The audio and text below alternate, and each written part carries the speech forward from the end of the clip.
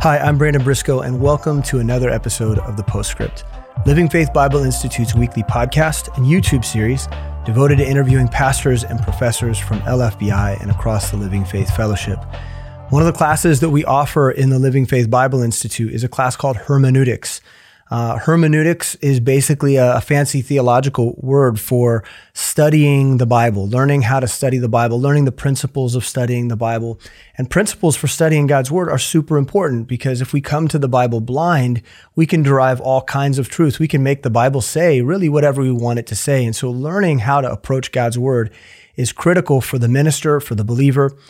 And that's why today we're having a conversation with Brian Hedges, pastor of Heartland Baptist Fellowship in Harrisonville, Missouri.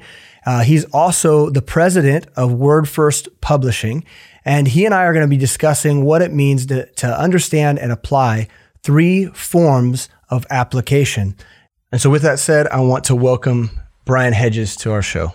Thanks for having me, Brandon. It's been good. Yeah, it's been a while since we've had you. Yeah, it's been several episodes. Yes, I think something like 60 or 70. So yeah. I'm so glad to have you back on the show. And before we get into the episode today, I just want to talk briefly about what you got going on at Word First Publishing this weekend. In fact, you've got a church that's out doing some Bible printing and binding and dissemination even this weekend. Yeah, it's exciting. And so Pastor Jay Shug from Community Fellowship Baptist in Huntsville, Alabama, is part of our Living Faith Fellowship. He's come up to help assemble 2,500 Chichewa New Testaments for missionary Dan Jalowick in Zambia, Africa. Cool. And also 500 of those will be going to Brian Keoma as well in Malawi. It's a joint project, and it's an exciting thing. So Pastor Jay's church has gotten behind the project. They've helped finance it, and we've come up partnered together to assemble them, and they'll be taking 2,500 Bibles home Monday morning. That's so exciting. And they'll ship them over and get them where they need to go on time. And so just by way of plugging that ministry, any church, any entity that wants to make sure that God's Word gets in the hands of people, yes, whether locally or abroad, Word First Publishing, get in touch. Get in touch with us, and we will help get the Word where it needs to go. Yeah, praise God. Amen. So today we're going to be talking a little bit about how to study the Bible, how to approach the Word of God. And I think you're the perfect guy for this because I think that you're really clear in the way that you teach and instruct. And I think that's helpful on a subject like this because so many people have made Bible study so complicated, as though anybody who wants to study the Bible has to do 4 years in seminary and know Greek and Hebrew. But we have God's Word available to us, and God has made it plain and easy for any person, the common person, to just pick up a Bible and study it. But there are principles that have to be understood as we approach God's Word. And so I'm excited about having that conversation today with you. And so before we get into it real deep, I want to ask you, why is context so critical in Bible study? Why is that so important to us in the way that we approach God's Word? Yeah, Brandon, context it's very important. Obviously, if you're in a conversation with someone, no one wants to be taken out of context. No. And so that implies, obviously, that what we are communicating is not exactly what we wanted to say. So when it comes to something as important as God's Word, Jesus says in John 17:17, His Word is truth. It's important that we study the Bible in the proper context so we don't twist or change God's words. So context is everything when it comes to principles of Bible study. It's important that we don't take God's Word out of context, else we'll twist and manipulate the truth to match what we think instead of allowing the truth to direct us. Right. So give me some examples of what happens when people, even well-intentioned people, take God's Word out of context. What does that look like practically in the study of God's Word? Sure. Yeah, it's easy to do. I think that's why we have to continue to study and make sure that we don't take the Word out of context. But what happens when we take the Word out of context is it actually affects things that are very, very important to our life spiritually. Everything from soteriology and salvation to eschatology, and everything in between. And so, for instance, if we had Matthew 24:13 and we didn't understand what that passage says in context, it says, endure to the end and you'll be saved. Well, if you don't understand the context of what's going on in Matthew 24, how that applies both in the chapter, in the New Testament, in the whole of the Bible, well, you may feel like you need to endure to the end and there is no grace. Right. And so it's so important that we put those things in context. Similarly, we can find that if we don't understand passages addressing a certain people group like Israel, we lift those out of context, which may be great in an inspirational application, which we'll talk about maybe later. But next thing you know, you're applying passages of Scripture to yourself that God never intended. Right. And so it's very dangerous to take the words out of context, not only because we misrepresent the Lord, but also it leads us astray. And so as Bible teachers especially, it's important. And as Bible students, those of us that are learning and growing, which we're all learning and growing all the time, it's important that we study the Bible and take context very seriously. Yeah.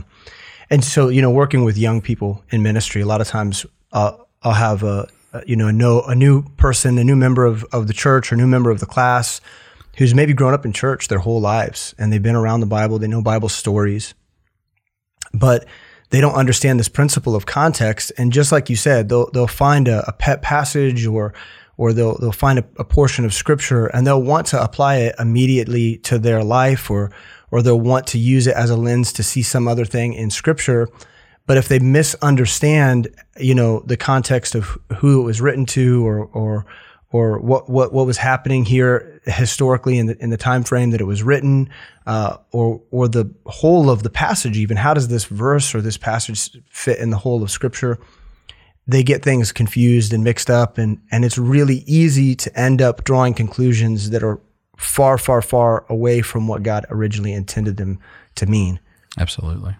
So that leads us to this next idea of comparing Scripture with Scripture, which is is one of the ways in which we establish context, is by comparing Scripture with Scripture. And we talk about that a lot in our hermeneutics classes, in our D2 classes, our foundations classes. We talk about this a lot. We want people to understand how to compare Scripture with Scripture. Could you explain for us what that means, comparing Scripture with Scripture? Sure. That's a really good question. It's so important to compare Scripture with Scripture. And when we talk about that, first of all, you got to have an understanding of the Bible itself. What are the proper divisions of the Bible? And it starts. Some people don't believe there are divisions. Right. And so obviously there's Old Testament, there's New Testament. So there's your first division. Right. So understanding some basic Bible study principles allows us to understand how to, put the Word of God in context. And then from that, we learn the ability, we have keywords and phrases and principles, other principles that we use to study the Word of God and compare Scripture with Scripture and line upon line and precept upon precept. The Bible defines itself. Therefore, we want to understand how the word or a phrase is defined in the context of both the testament it's found in, and then the book, and then the chapter, of course, and even down into the phrase, perhaps. And then we find over time that there are key phrases and key words as we search the Scripture. Not just the Old Testament and the New Testament, but the whole of the Bible. It's God's mind. All 66 books are His mind. And so we allow it to define itself. We don't define it for ourselves. Right. We let the Bible define itself. And that brings context into clarity for us. Right. A lot of times we talk about this in terms of, the theological terms are exegesis versus eisegesis. An eisegetical approach to God's Word is kind of using man-made ideas and opinions and using those presumptions to define what the Bible says. So like an easy way of doing that would be to use a common contemporary dictionary to define a term or a word that we find in Scripture, which could accidentally create implications that are actually not there in Scripture. When we say exegesis or exegetical study, we're using everything within the confine of Scripture to help produce our meaning and establish our terms for study. Absolutely. We're not imposing. Right. We're not imposing. That's right. Yeah. So maybe give us an example of how that works, comparing a Scripture with Scripture and establishing definitions from within the Bible itself. Yeah, a good example of that might be in the book of John, chapter 1, where we see John the Baptist proclaim loudly and boldly in the context of history to those gathered, which were Jews, behold the Lamb of God that takes away the sin of the world. Now, what does that really mean? Right. Now that term, that phrase, Lamb of God. Yeah, Lamb of God. And so there's several things in a passage like that, just a casual read, even someone who's semi-familiar with Christianity might say, oh, that's just Jesus. Well, it is Jesus. Okay, we know that. Right. But what does that really mean? So when we take the word lamb, for instance, and we take it all the way back to its origin, what we're going to find, the first mention of the word Lamb of God is going to be, or lamb, I should say rather, is Genesis 22.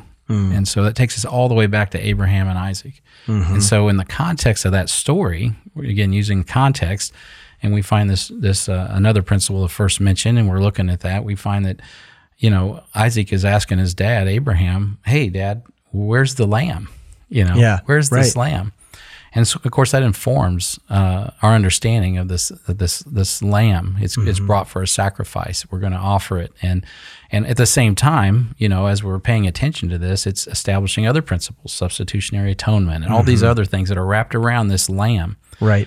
And as we continue through, of course, if you took the time to study the word lamb through the Old Testament, you're going to find it appearing in Exodus chapter 12, the next mention, which happens to be dealing with the Passover lamb and the freedom of Israel, escaping the bondage of Egypt. And so, and then, of course, we have the law of Moses, Deuteronomy, and Numbers, and we see the lamb as part of the Levitical process and Aaron's ministry there. And so it's also part of, the sacrificial atonement process for the nation of Israel. Right. And so bringing all that forward as we study that, it really opens up our understanding. So now we understand when John the Baptist shows up and says, hey, behold the Lamb of God. Right.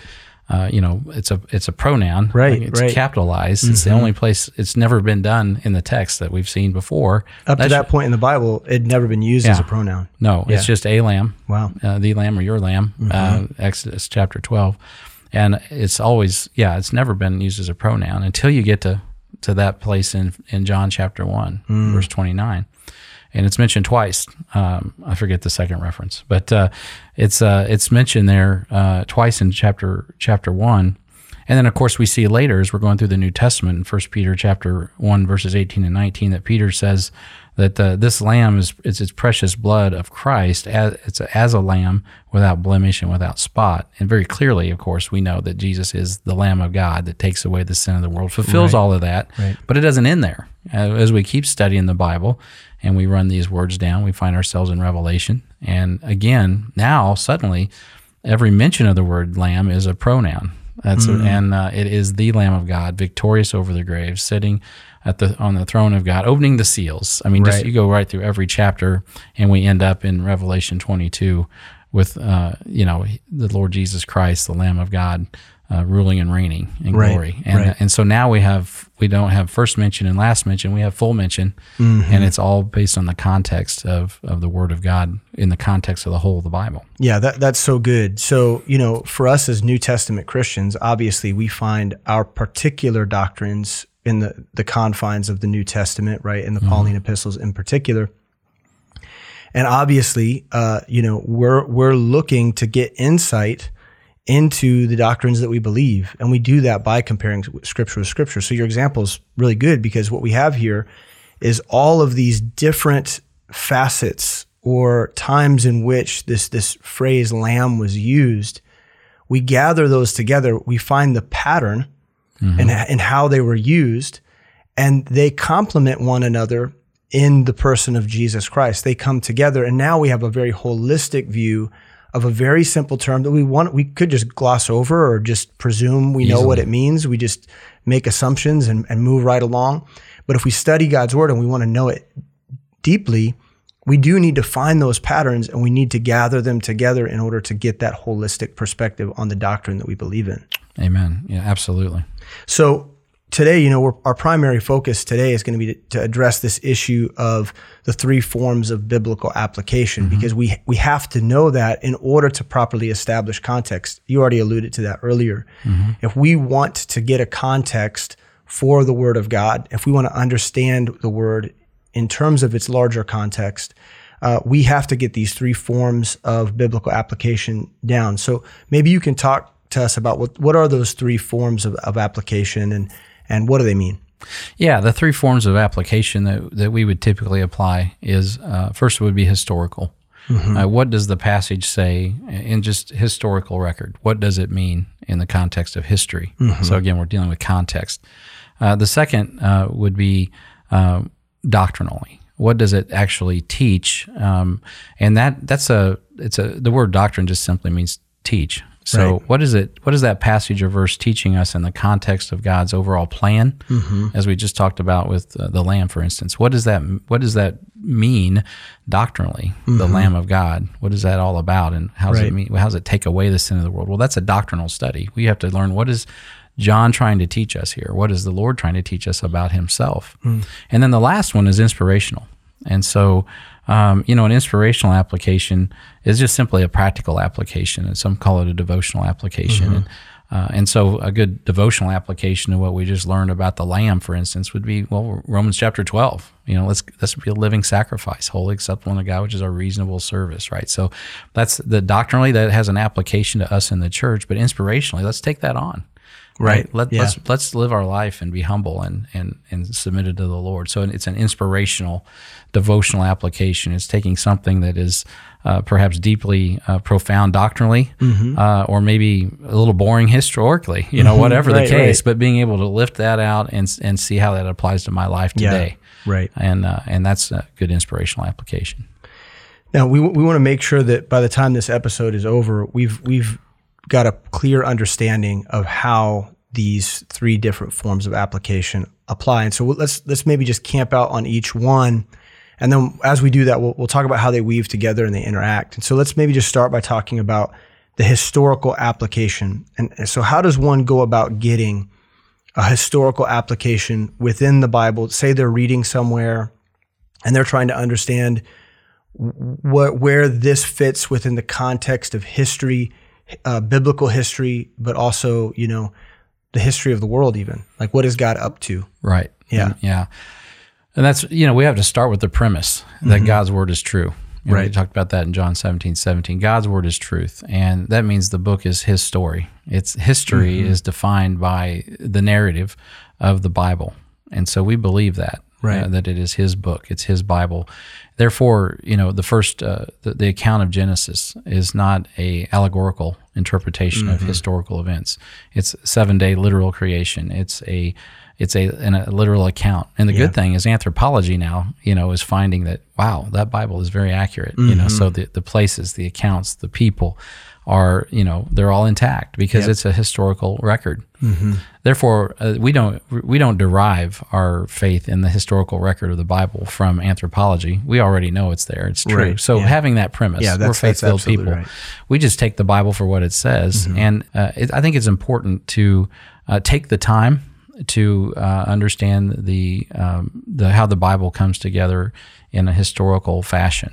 The Old Testament from the New Testament, understanding how the four Gospels, for instance, are repeating the same story 4 times, how Acts is a transitional book. It is the history book of the New Testament. Yeah. And then we fit those epistles later on into that. That's not necessarily the way many of us think. When I got saved, I didn't know Genesis from Revelation. So these were things you have to put together, just historically, what is happening. And God gives us that, and he gives us pastors and teachers, Ephesians chapter 4, to help us understand some of those things. And one of the things I did as a young Christian was take the Bible, probably about 4 years old in the Lord, and I realized I was having a hard time contextualizing these things. And then I'm repeating stories in the Old Testament or the New Testament. And I didn't, so there are chronological Bibles. There are tools that you can get, and you can read the Bible chronologically. And I highly recommend that because it's hard to really get a proper doctrinal or really good inspirational application if you just don't really understand the history. And so it'll enrich your understanding of the Bible.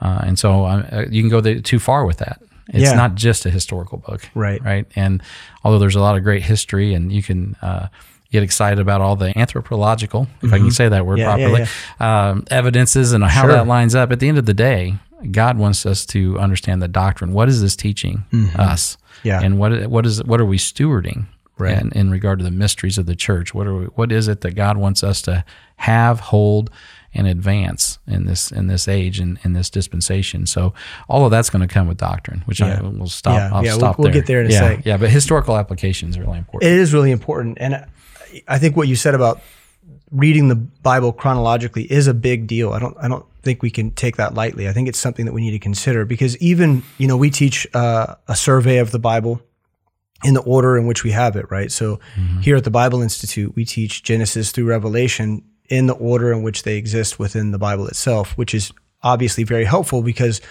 there is a sort of a dispensational organization. Right. There's also just an organization in terms of the way the history records are clumped together. Right. But it's not necessarily a harmony. And so when you read it chronologically, it actually produces a linear perspective to better understand the players, the characters, how things happen. Where was the captivity? How did that happen? Who was the captor? Who was overpowering Israel during this time? Who were the enemies? Who are the kings? When did they fall? How did they fall? All these parts actually play a major role in the way that we understand the Bible and the way it unfolds throughout time. Yeah, and there is a value, having said that, to resources that are outside. We often find that the outside resources, historical resources, what I'm referring to, have to catch up with the Bible. Yeah, that's true. For many years, people would not agree with the record of Daniel and presume that it was a publication that was written. It was written much later. It was backwritten. But as we find out, there's accurate historical evidence now that that's exactly how it went down. Yeah. Just the way Daniel had written it. Right. Which is the way that so much of the Bible, historians have to explain it away. The narrative of Abraham, the narrative of Moses, David. Who was David? Is he just made up? And so history is always, like you said, catching up with the Bible.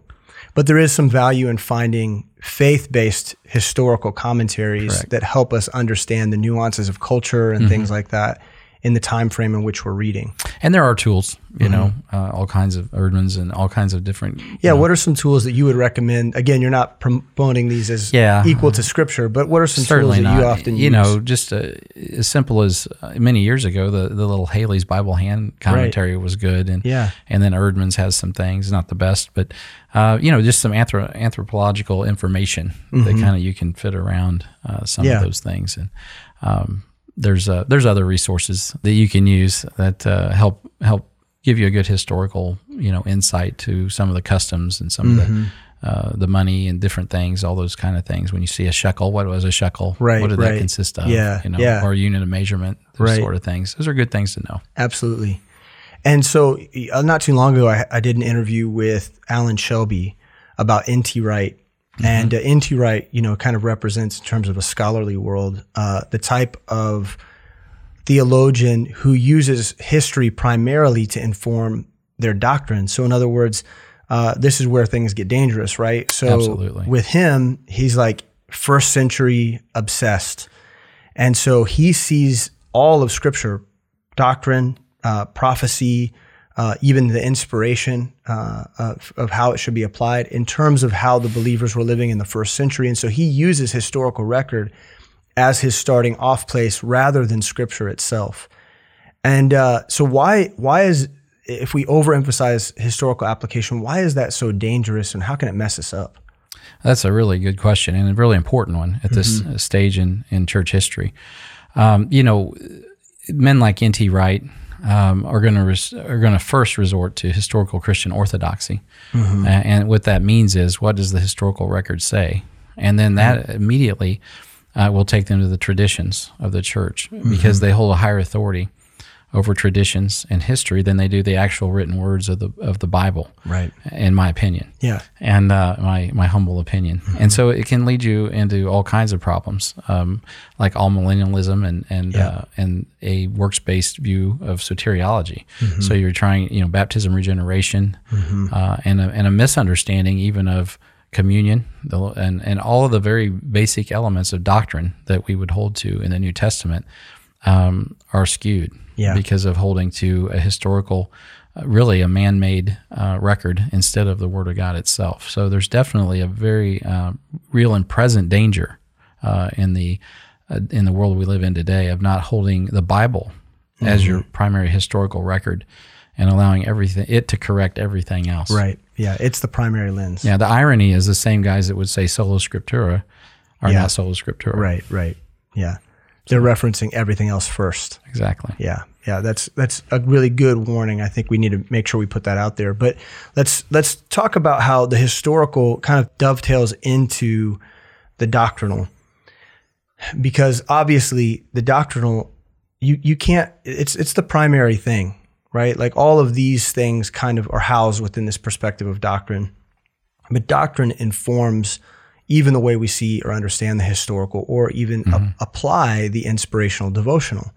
So maybe talk to us a little bit about doctrinal. How do we derive doctrine in Scripture, and how does it influence these other aspects and other forms of application? Yeah, it is important. And getting back to the historical application, again, starting there, when I got saved in 1987, 88 Reasons Why came out the next year. And for those that are young and don't know what that's all about, there was a lot of discussion about eschatology, end times teaching, about how, in 1988, we have 88 reasons why the Lord's coming back today. Right. And certainly the return of the Lord to catch away the church is imminent. Right. But being a young Christian, I didn't really, I had a profound interest in the doctrine. Yeah, I wanted to know what they're teaching. I want to know about this. I was racked when I studied the word rapture and couldn't find it in my New Testament. Oh, yeah, I was like, right. am I in a cult? And so, I was really serious about the study. But as I started trying to chase down key words and phrases like that day, the day of the Lord, and all of those important things that reference the coming of the Lord at the second coming, looking for the evidences of the catching away, all those things, what I realized is that I needed a good historical understanding before I could really get a hold of the doctrinal understanding. Yeah. And so I don't want to minimize the historical understanding, but it is important to get the doctrine. And so it's a balance is really what I'm saying, is you got to have a really good understanding of doctrine. You do have to have a good understanding of history, because it's going to inform your doctrinal your thesis, for lack of a better word. You're going to come away with a statement based on what you've learned, and it's going to be a good one if you have a good historical background. Having said that, to derive a doctrine, of course, we're going to have to compare Scripture with Scripture. So the Bible says in 2 Timothy 3:16, all Scripture is given by inspiration of God and is profitable for doctrine, for reproof, for correction, for instruction in righteousness. And so all the Bible is written for us, but not all of it is written to us. Yeah. And so to arrive at the proper doctrinal understanding, we have to rightly divide the Word of God and rightly apply the Word of God. And so a good example we've already talked about is in John, understanding the context. When John the Baptist was speaking to those folks, who were they? Who was he addressing? Well, he's addressing Jews. Right. And so we start there, but we understand that God's got a lot more going on than that. So doctrinally, we eventually learn that John the Baptist is as good as Elijah, right? So there's some prophetic implications as well. And we also learn a lot about the transitional nature of the ministry of Christ and how God is offering these kingdoms, the kingdom of God and the kingdom of heaven, to Israel. So there's all these principles that we have to understand doctrinally. What is it teaching? And if just talking about this right now, we could go on for 3 more days talking about these important concepts of doctrine. What is it teaching, and what does that mean to us? And then again, bringing in that historical application as we run that and filter it through what happened in history and Acts, and we arrive in the church age. Right. And so now we know how to rightly apply doctrine in this dispensation in which we are currently in, because we have the historical record to help us filter through all of these doctrinal concepts. Some of these doctrines apply to the nation of Israel. Some of these doctrines apply to the church. Some of them have a millennial context. Some of them have a tribulation context. Some of them have a church age context. And some of them can cross over. How do you figure that out? You have to study to show yourself approved unto God. It is about studying the Bible in the proper context so you can discern the doctrine. And it's so important. I think one of the ways I think about it, even as you're talking about it, how the historical provides us with this linear view of God's history through Scripture.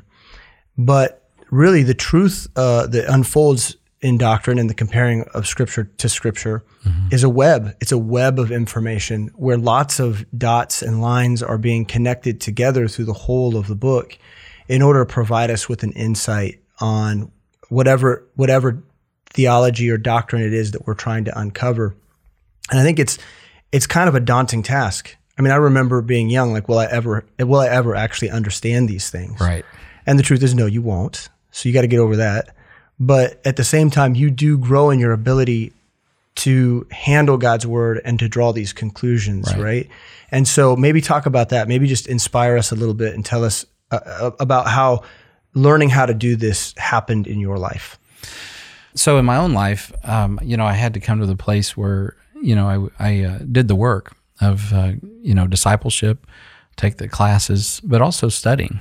I started with a great deal of zeal, but zeal without knowledge is not very effective. Right. It is about being faithful. Mm-hmm. God has given us a faithful word, so we have to be faithful to the word and studying to show ourselves approved unto God, a workman. There's work involved. Yeah. If you want to just get an inspirational word every day, you can get that by a casual read. But if you want to understand doctrine, it's going to require work. It's going to require, first of all, a commitment to the Word of God itself. And today there's so many distractions that didn't exist 30 years ago that I would say for folks today, you're really going to have to be intentional about focusing on your time in the Word, because it's not just about you intellectually assimilating information. It's about the Spirit of God teaching you all things whatsoever He said to you. Right. And combined with that then is submission to the local New Testament church and understanding that the pastors and teachers that you're under are given. God knows that we don't understand all of these deep concepts. And so it's a matter, their job is to train us, to teach us, and to exhort us, and to bring us that. That's why God has blessed the church with pastors and teachers. And so it's important that we take advantage of the opportunities our churches have, classes and LFBI, and getting on ramped with Discipleship 1. Really, Discipleship 1 is simply a doctrinal study of basic doctrines, fundamentals of our faith that can be laid out. So I think it takes a certain amount of discipline and desire to understand the Bible properly in context and get the doctrine that we're looking for. Hey, thank you so much for listening to the show. We're going to pause right here for just a second so we can hear from one of our students from the Living Faith Bible Institute. Hi, my name is Chris Allred. My wife, Lindsay, and I are at Oakland Heights Baptist Church in Cartersville, Georgia, where we've been for about 6 years.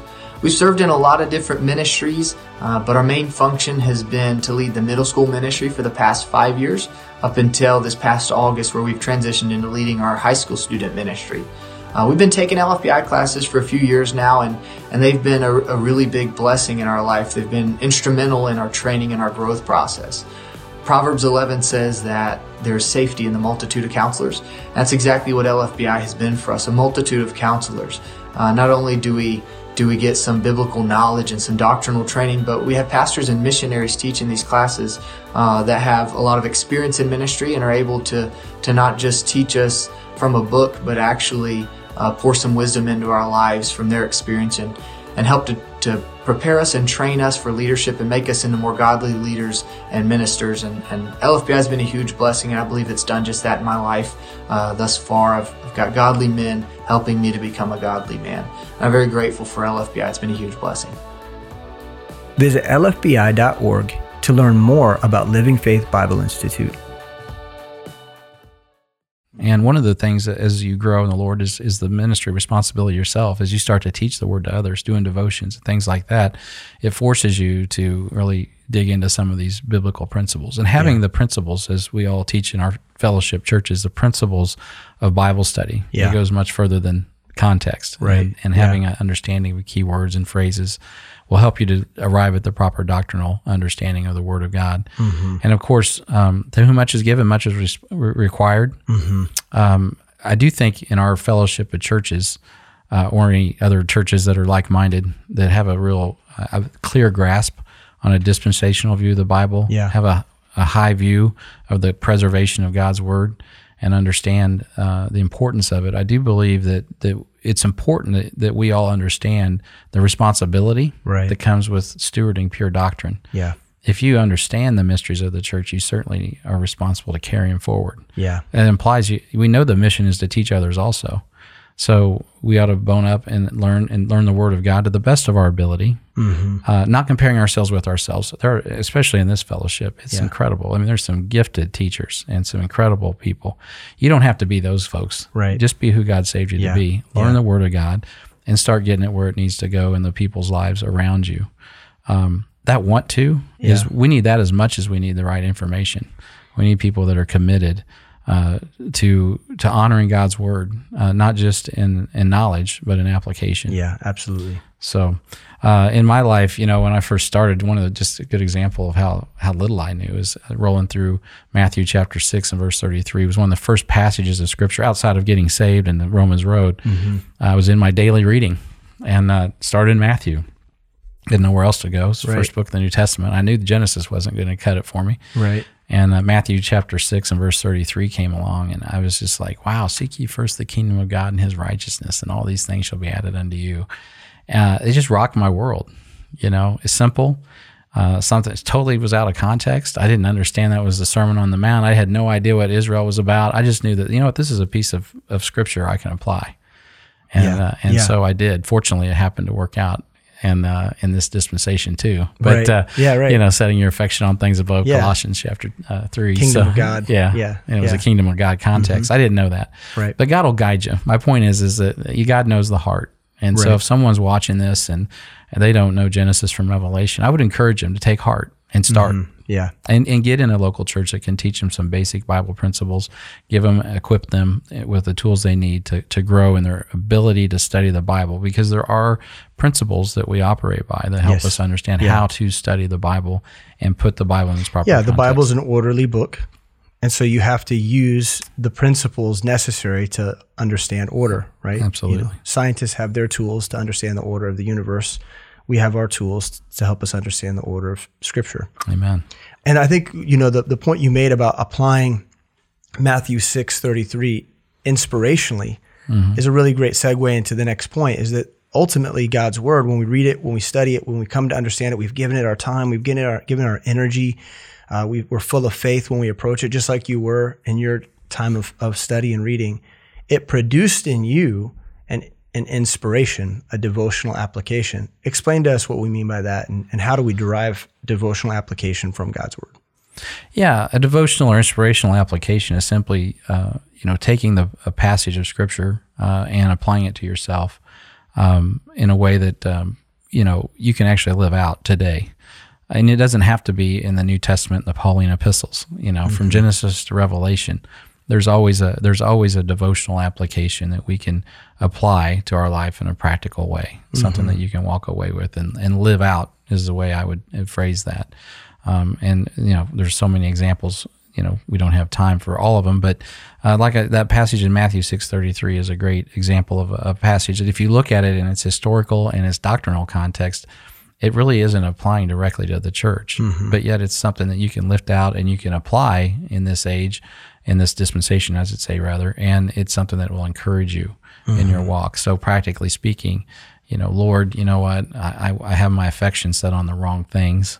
Right. I want to put my affections on the right things. And so instead of my job or my bank account or what have you, Lord, help the desire of my heart be your will, your word, your way. Your kingdom, your way. Yeah, absolutely. So with the inspiration, say for a minute you've got someone who reads something from God's word, and the very common one that I heard as a high school teacher all the time is this idea that God's going to give me the desires of my heart, right? Because Scripture seems to be telling me that God gives strength and He gives a blessing to those who simply ask for it. Right. And that would be like a very easy, miscontextualized devotional view of God's word, of, Philippians 4:13 or wherever it is you want to go, and walk away convinced that God just wants to give you whatever you want. Right. But then you have no doctrinal understanding of God's word to support that whatsoever. So you've misapplied what God's saying. Absolutely, and that it can happen so easily, and so it's important that we that really the historical and the doctrinal application informs our inspirational application. Yeah, right. And it's easy to take a passage like that and again impose something, and in a devotional sense, it seems like, well, that's okay, but it really isn't okay. You really need to let the Word of God inform your inspirational application. And otherwise, you could really disappointed and in your relationship with God and be very disillusioned. Yes. And that happens all too often. Yes. Yeah. Understanding God's word is absolutely critical. So what would you suggest? I mean, you already mentioned a few things. If someone wants to learn how to do this, if someone wants to learn and to practice doing this, you mentioned, discipleship 1, you mentioned being submitted to pastoral leadership. What are some things that even right now, that growing believers can do if they're going to wake up in the morning and they're going to read their Bible? What are some things just right off the bat that you would tell them, this is the things that you want to consider as you study by yourself in the morning? Start doing this right now. Yeah. I don't know how many people use a pad and paper anymore, but it would be good to take a pad and paper. Yeah. It'd be good to get yourself in a position, even physically, where you're ready to take notes and hear from the Lord and learn how to start outlining what you're reading. And that's exactly where I started, in Genesis of all books. I remember when I finally started that, it was monumental. And you'll work through it. You'll learn to assimilate what you're reading and then regurgitate it. I recommend writing it out in a journal. You may be a typer, whatever. Right. But take and process, chew, and then regurgitate back to the Lord. What is it that you taught me? Put this in order for me, Lord. From that, you'll draw the application, both doctrinally and historically and inspirationally, that God wants you to have. And it'll cause you to do the word studies. And so as you learn those principles, you'll have opportunity to go further. I know sometimes when it comes to our devotional reading, I'm not a guy that has to run through the Bible every year. Right. It takes me about 2 years, and that's okay if you are, right? So have some structure, right, of some sort, but have a plan, have a pattern, hit it daily, and make sure that you are. I really highly recommend recording and assimilating what you're learning. Yeah. And even in a devotional sense. And you don't always have a lot of time. Everybody's running to work and stuff. Sure. So if you can't do the word study right now, write it down, keep it for later. Yeah. Keep track of that kind of thing. But it's definitely, I would really recommend that folks spend some time with a real plan and an agenda of, I'm going to get something out of the word every day. Yeah. And sometimes I get stalled out. I get a few verses in and that's it. Yeah. I mean, I'm meditating heavily on that, and that's what I need that day. Other times you can read voluminous amounts of scripture. I would encourage folks that don't get discouraged when you've read several chapters of scripture. I like what Sam Miles says, read the Bible till it reads you. And I do believe that's a great practice. But the Bible's like food. So even if you don't come away with a really, soul-stirring, inspirational word of the day, you just eating your green beans and your peas. Yeah, right. I mean, so get it in. Yeah. And your soul, your spirit, will be satisfied. The Holy Ghost likes that, right? It likes food. Yeah. And so you don't always have to have an emotional reaction to what you read. Be consistent and be full of faith and read the Word of God. Yeah. And then, and study the Word of God more importantly. And when you study it, are there certain questions that the growing believer should ask themselves as it pertains to these things in particular? Like, as they're going through a passage, are there questions that they should be considering or even writing out to the side, like that are related to this topic in particular? Absolutely. They should be asking, who authored it? Getting back to our historical context, what's going on just historically, and that'll help you a lot. Yeah. And to who was it written, and where was it written, and then the why. Why is God addressing this or that subject through this or that person? Right. And then where it's going. And as you study the Bible more, there will be themes that occur, and you start to learn that the theme of the Bible is the kingdom. So it can help bring a lot of those things into order as you go, and you'll see that theme working through every chapter, every verse, and try to see where all that fits together. And it'll help bring it together for you. Man, that's good.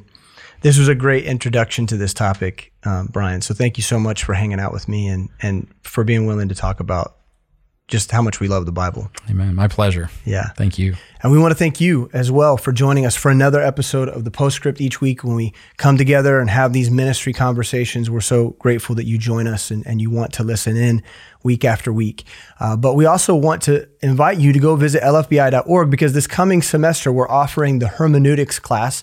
Pastor Greg Axe will be teaching that, and enrollment is now open, and you can go and sign up for that class and learn more about how to study the Bible. We also teach a brief how to study the Bible in the Foundations level courses. Foundations 3 gives a summary of all of the principles that you'll hear about on these shows, on the Postscript, and the way in which Living Faith Fellowship approaches God's Word. We also want you to Google or visit Amazon to learn more about the keys of Bible study. This is one of the critical texts at LFBI. This book was written by our friend Mark Trotter. Many of you know Mark, or you've seen episodes with Mark on this show. He passed away this last year, but he left us with very profound material, very good, easy to access material on how to study the Bible. And so we want to invite you to check out the Keys of Bible Study. This is available on Amazon, and you can learn more about it at lfbi.org.